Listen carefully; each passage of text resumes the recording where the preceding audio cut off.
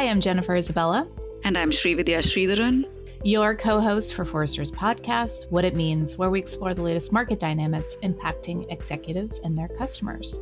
Today, we're joined by Vice President and Principal Analyst Ian Bruce to discuss the critical role of trust in business buying and how companies can build and maintain trust equity with buyers. Welcome, Ian. It's great to be here. Thank you.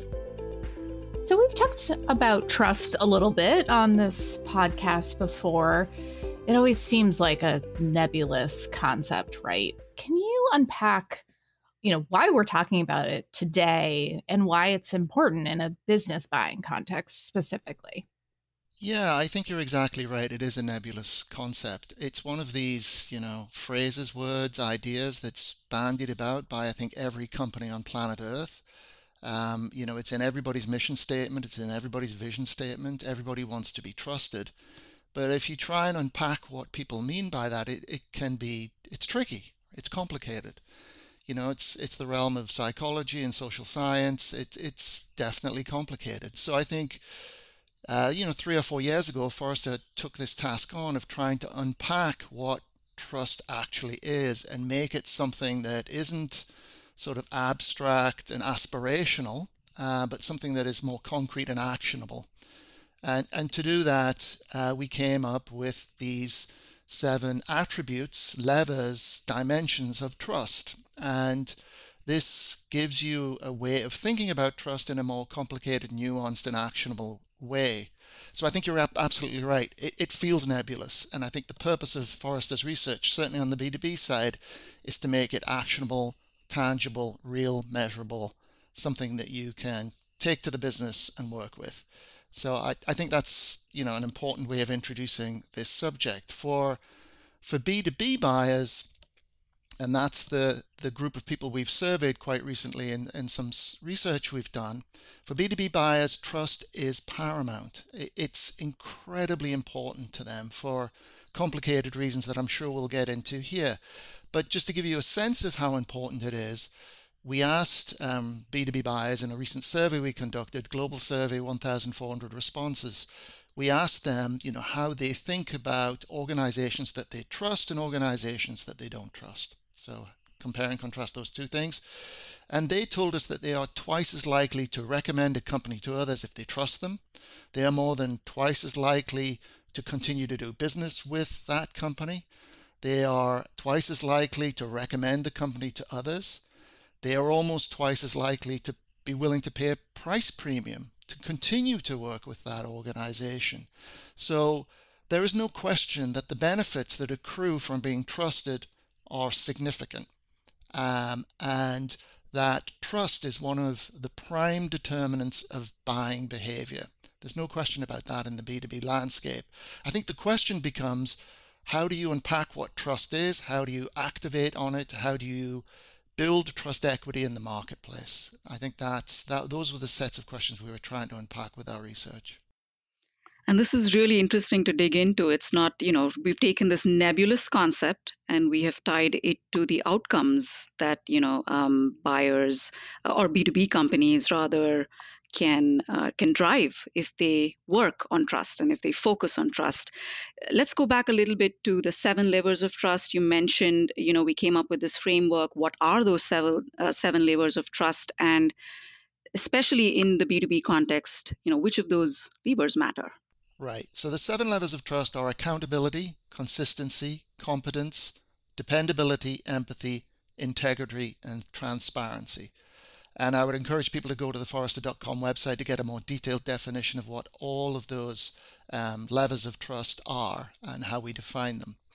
What's interesting in our research in the B2B world is that there are clearly favored levers that dominate the conversation and that propel perceptions of trust among B2B buyers broadly. And those 3 levers of trust that dominate across all industries that we surveyed and globally are competence, consistency, and dependability. I'll just say them again: competence, consistency, and dependability.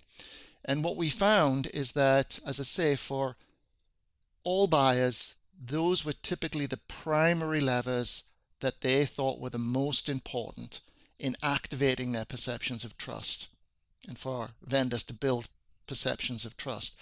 This is interesting because if you contrast or compare that to the B2C landscape, they got very different results. Forrester has also done extensive research among consumers globally, and the levels of trust that dominate for consumers changes depending on the purchase type, whether they're buying luxury goods or banking products, for example. There's a lot of movement. That is not the case with B2B buyers. Largely, there's certainly some differences, but largely, these three levers of competence, consistency, and dependability are always the most important levers. It sounds like competence, consistency, dependability, they're the most important to business buyers, more important than some of the others. But what are some of those effective ways that B2B companies can, rely on these levers, can work on these levers? What are some ways that they can enhance trust or build trust using or knowing that these levers are the most important for business buyers? Right. And this is where we get to let's make it actionable, let's make it practical. So trust is built through a process, a reinforcing process of expectations and experiences. That's how trust gets created. And broadly stated, humans crave trust. It's, how society functions or doesn't. It's a very much a human scale issue that permeates all of society. And it's something that we as humans look for in all of our interactions, including in our business interactions, B2B buyers. So what can companies do to build trust, to create trust equity? I think it's first and most important, arguably, is trust operates for buyers in a very specific way, B2B buyers. So while competence, consistency, and dependability are primary, it's important to understand how the levers operate in your industry, in your market space for your buyers, given the certain circumstances that you're operating with. So think about the 7 levers of trust, understand which of these levers are most important for your buyers, and work within that framework so that you can build trust with your audiences. I think, secondly, recognize that trust operates at different levels. I often use the analogy of banking. If you look at the dollar bill, it has written right on the bill, "In God we trust." Okay? But in fact, trust exists in the banking industry at all kinds of different levels. We trust the FDIC, who insures our deposits. We trust the bank that we run deposits with, Bank of America or Chase. We trust our friendly bank manager. Okay? There's layers at which trust exists when we think about how we conduct business with our money. And in the same way, there's layers at which trust exists in the way buyers, B2B buyers, think about trust. So trust can manifest itself at the business level, at the brand level. And you should think about trust when you think about your mission and vision statements and how you communicate how the organization will deport itself. And then thirdly, trust can exist at the experiential level of the products and services you provide, and make sure that you are, again, reinforcing the expectation of trust and building trust through these ideas of competence and consistency, and perhaps also accountability and transparency. These other levers are still important. So think about empathy and integrity and how your people, the processes, the product, your business can reinforce trust at all of these different levers. And then, finally, we've sort of touched on this a little bit, but make sure that the expectations are reinforced with experience. So link your ideas around how to build trust with the CX work that you're doing, and make sure that you're building connections between the CX activities that you're having at your organization and the trust building activities that you have. Ian, that's a lot. That feels like you're breaking it down, you're making it actionable. But how have you seen clients like operationalize this, right? Because there's a lot of piece parts you're talking about. Let's make this as concrete as we can. If the goal is to display competence and consistency and dependability, these 3 attributes, then it's clear from our research that buyers associate those dimensions of trust, those levers of trust, with certain attributes of a business. And those attributes are things like financial performance and longevity. right? So they look for organizations that have shown through their experience that they are consistent and dependable by the fact that they are financially successful and that they've been in business for a long time. This favors heavily incumbent vendors, by the way. But there are certain attributes that you need to display as you describe your organization and the benefits that can accrue from working with your organization that will inculcate feelings of trust. And things like showing success, displaying financial success, showing that you are reliable in the sense of longevity, having customers reinforce those messages on your behalf. All of these things build a concrete, fact-based expectation that I can be trusted along the dimensions of competence, consistency, and dependability. So that's what you need to message to build the expectation that you can be trusted and to, frankly, get the permission to operate in market and to be listened to and heard. So that would be one very concrete example of how an organization can pass muster on these dimensions of competence, consistency, and dependability. So, empathy, integrity, transparency, and some of these other levers came out to be not as important as the ones you mentioned. What should we read into that? Does that mean that B2B companies have to work harder on those levels of trust than the ones that you mentioned in terms of competence, dependability, and consistency? Yeah. So the way that we asked the questions in the survey of B2B buyers is we forced them to choose between the levers, and they ranked them according to their relative importance. And so when I say competence, consistency, and dependability is the most important, they were ranked that way by respondents. Respondents broadly stated thought that empathy, integrity, and transparency were less important, broadly stated.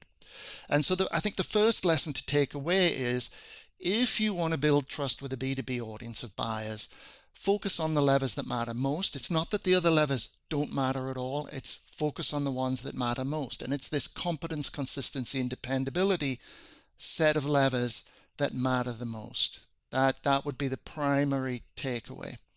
And that encourages you to think about how you can display those capabilities, those levers of trust, to your prospects, to your existing customers even, and how through experience they can get reinforcement around those levers. Given the example I gave earlier about, make sure that your CX backs up the messaging that you've got, that the expectation backs up the experience, and that you're constantly reinforcing these notions of consistency and competence and dependability through what you message, the expectation, the evidence that you provide to show that, financial security, longevity, and then the experiences that you create as organizations work with you that reinforces these dimensions of trust. Again, it's not that empathy and integrity are completely unimportant. They are just less important. And certainly at the human level, at the level of interacting with people, these ideas can become quite important. And in certain buying circumstances, they can become almost as important as the other primary levers we've been talking about. Well, let's maybe dig into that a little bit in terms of purchasing, right? Like B2B purchases often carry a level of risk. And so I'm assuming there's some connective tissue there, right? Between, how does this risk impact the weight that buyers are playing on the different levers of trust? Can we unpack that a little bit? Because I think there's a, kind of personal, professional risk Right. in making a B2B purchase. And then there's obviously, just general corporate risk there too. Yeah. I think this is one of the most important findings we got out of the research is the interplay between risk and trust and the very unique circumstances that B2B buyers are placed in. They are very, very different to consumers in some fundamental ways. And one of those fundamental ways is that B2B buyers are making purchase decisions on behalf of their company, for their colleagues, and sometimes their friends, right? And so they are placed in this strange circumstance of having to juggle their own professional interests against the interests of the business they represent and the colleagues they represent. And that means that very often they get into a position of making decisions based on the relative risk of that decision. They start to make defensive decisions, in fact. We asked the respondents to our survey questions about this, and we asked them to contemplate the last 10 purchase decisions they had made on behalf of their organization, and we asked them to think about how many of those decisions were defensive. That is, one of the primary motivators for the decision they made in that purchase circumstance was to reduce risk. And 43% of the respondents to our survey, almost half, said that 70% of the time they make defensive decisions. So it's endemic. Defensive decision making is everywhere in B2B. And it's a consequence of this peculiar dynamic that plays out where, B2B buyers have to worry about their own professional interests, the interests of their business, and it encourages them to find safe harbors. There is it's getting very dated now, old adage that nobody ever got fired for buying IBM. We need to update it, but the point is that there's truth to that little adage. There's a truth there, and this is how B2B buyers think. And so when they go into purchase decisions, they very often are thinking defensively. And when they think defensively, when they're risk averse, then the 3 levers of trust that we've been talking about, competence, consistency, and dependability, become even more important. So there's an interesting irony here. The cost of making a wrong decision could lead to mistrust of the decision maker internally, and I'm sure the dynamics of the buying group matter more here. Yes, exactly, Shri. So this risk aversion is a primary driver for the need for trust. It's why trust is so prized in the B2B context. But when you look at the different complexions of the buying group that's making a purchase decision, things get a little bit more interesting and complicated. So if there is a committee making the decision, there is a large group of people that are involved in the decision-making process, then that group tends to shift towards dependability, consistency, and competence again. But if individuals are making the purchase decision, you're acting solo, then you start to weigh all of the levers more equally. You worry about empathy, integrity, transparency, accountability. And it's because you feel more vulnerable. As a human, you're looking for those connections with the people you're interacting with. Again, it's a little bit of social science perhaps, but it gets even more complicated. These are attributes that sales, that product, that marketing generally can leverage when they think about how they communicate to buyers in different circumstances. It would change the way you build appeals, you build messaging, the way you communicate the value of your organization. You had mentioned something about this almost favors the incumbent vendor, right? Potentially there's an established trust there. And also, given some of the words and language that you're using in terms of longevity and financial results, and what happens when you're not the incumbent, when you are, newer to maybe a market, trying to break into a new market, you're shifting your go-to-market strategy or whatever, like that seems like a very different playbook to potentially you'd have to run versus a more established player in a market. Is that fair? Yes, I would absolutely agree with you. Being the incumbent confers considerable advantages, and there's lots of evidence in our data that suggests reasons why that is the case. We looked at levels of familiarity and levels of trust for different organizations, and there is a correlation between being familiar with a company, simply knowing them, and how much you trust them. So familiarity doesn't breed contempt, it breeds trust. And so if you are known, if you are an incumbent, if you are the devil I know, then you're going to trust that organization more than this new company that's arrived in market and then is trying to get your attention. We see it in other ways too. We ask B2B buyers who they trust. So what sources of information would they trust? What people do they trust? Top of the list, this might not be too surprising, would be co-workers and management in my own organization. Bottom of the list was government officials. I'll remind us again, we're in an election year here in the United States. That's not good news for us. News media is not trusted. And then slightly better than government officials are salespeople from vendors. So, not good news there.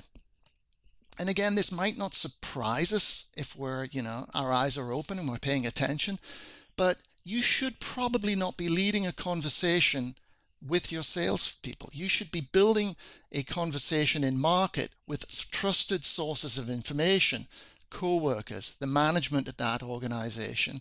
Luckily for folks at Forrester, industry analysts play out well in this conversation too. You need to find those trusted sources of information and influence them, influence the influencers that can then influence your buyer.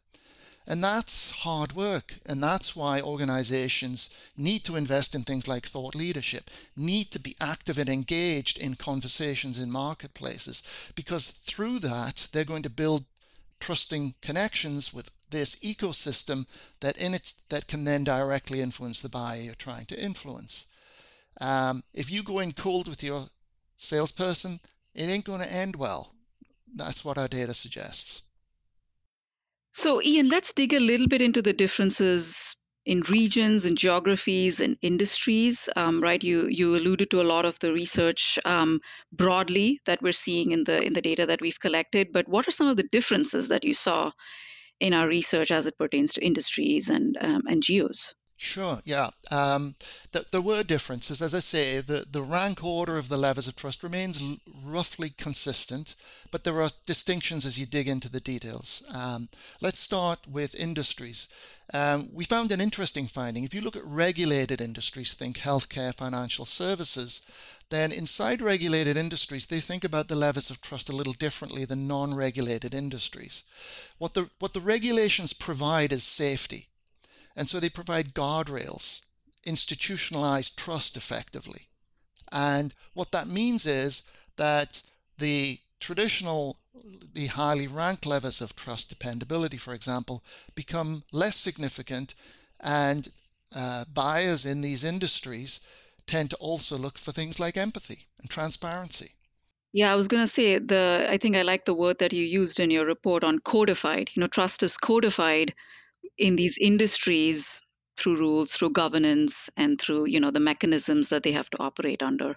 Correct. I mean, going back to my example of banking earlier on, this is why institutions like the FDIC exist. They exist so that we can trust banking, so that there isn't a run on the banks, which has happened historically in a lot of countries. That's why they exist. They exist in order to build guardrails so that we can trust our money in a financial institution. So that's one of the key findings we found.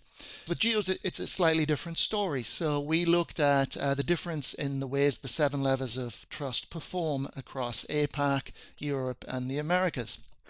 Europe and the Americas tend to perform in a similar way. The levels of trust perform similarly, but APAC was quite different. In the Asia-Pacific region, integrity, for example, performed very strongly. Integrity matters a lot more to B2B buyers in that region.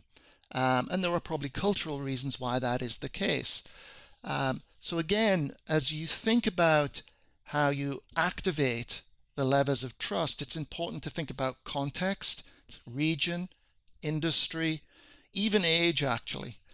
Seniority matters, age matters. We as human beings are more risk tolerant when we're young, for better or worse, and we become more lower C conservative when we get older, like me. And, that plays out in the data very, very clearly. Young people are more risk tolerant than old people. It's just how we are built.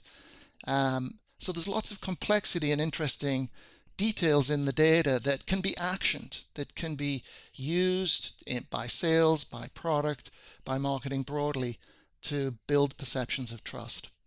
Ian, I'm surprised it's taken us this long to get to this topic, generative AI. I am shocked it's taken this long. Yeah, I would love to hear your thoughts on how will Gen AI, because I'm not going to ask you if it will, how will it impact business trust today, tomorrow, moving forward? A lot is the short answer. We're living in an age where deep fakes are becoming almost indistinguishable from reality. This has major implications for society broadly. Backing into the B2B buyer context, there's sort of two ways to worry about this, and I think it is a concern. There's definitely the potential for deep fakes to undermine your brand. The potential to mimic, to copy, to steal IP is very, very real. And we're already seeing lawsuits around these issues. So there's danger at that level for organizations, and they need to worry about it. There's also risks associated with using generative AI to represent your organization, to communicate with those that you work with, buyers, investors, and so on. And unless you have robust governance in place to manage that process, let's say of content creation and of the mass customization that generative AI can facilitate for organizations, unless there are very clear governance protocols and processes wrapped around that, there are enormous risks to your organization and to the trust that you create with audiences. There is also, I would suggest, an expectation of authenticity built into this conversation, and you can argue that Gen AI will undermine that sense of authenticity. And authenticity is connected to trust. It's connected to CX. It's connected to how we feel about a brand. And that's very material to this conversation too. Yeah, I think, Ian, what you're describing is we're living in a world where there is a crisis of authenticity, and this is a real opportunity for B2B leaders to kind of rise above and create those authentic experiences and build that trust. I mean, there's a lot of pressures right now they're facing with, growth and other types of pressures. So if you were to leave our listeners with, one piece of advice, you've given us a great framework of thinking about business trust. What would be kind of one piece of advice that you would give B2B leaders on how they should be thinking about trust and building trust and maintaining and sustaining trust in the long term? What would that piece of advice be? The one piece of advice I would give, I'll circle all the way back to the beginning of this call, is that the data is really, really clear. Trust is absolutely primary to the decision-making process buyers make. And it is not sufficient to think about trust as an abstract concept. It's imperative that you find ways of turning trust into an actionable strategy at your business, and that building trust equity is a primary driver for the way you conduct yourselves in market.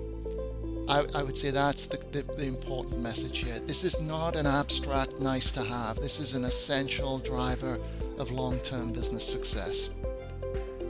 Excellent. Well, thank you so much for joining us today, Ian. Thank you for having me. If you like what you heard today, check out our agenda for Forrester's B2B Summit North America, which includes over 100 analyst-led sessions filled with insights to drive your B2B marketing, sales, and product success. Learn more at forr.com/summit24. That's forr.com/summit24. Thanks for listening.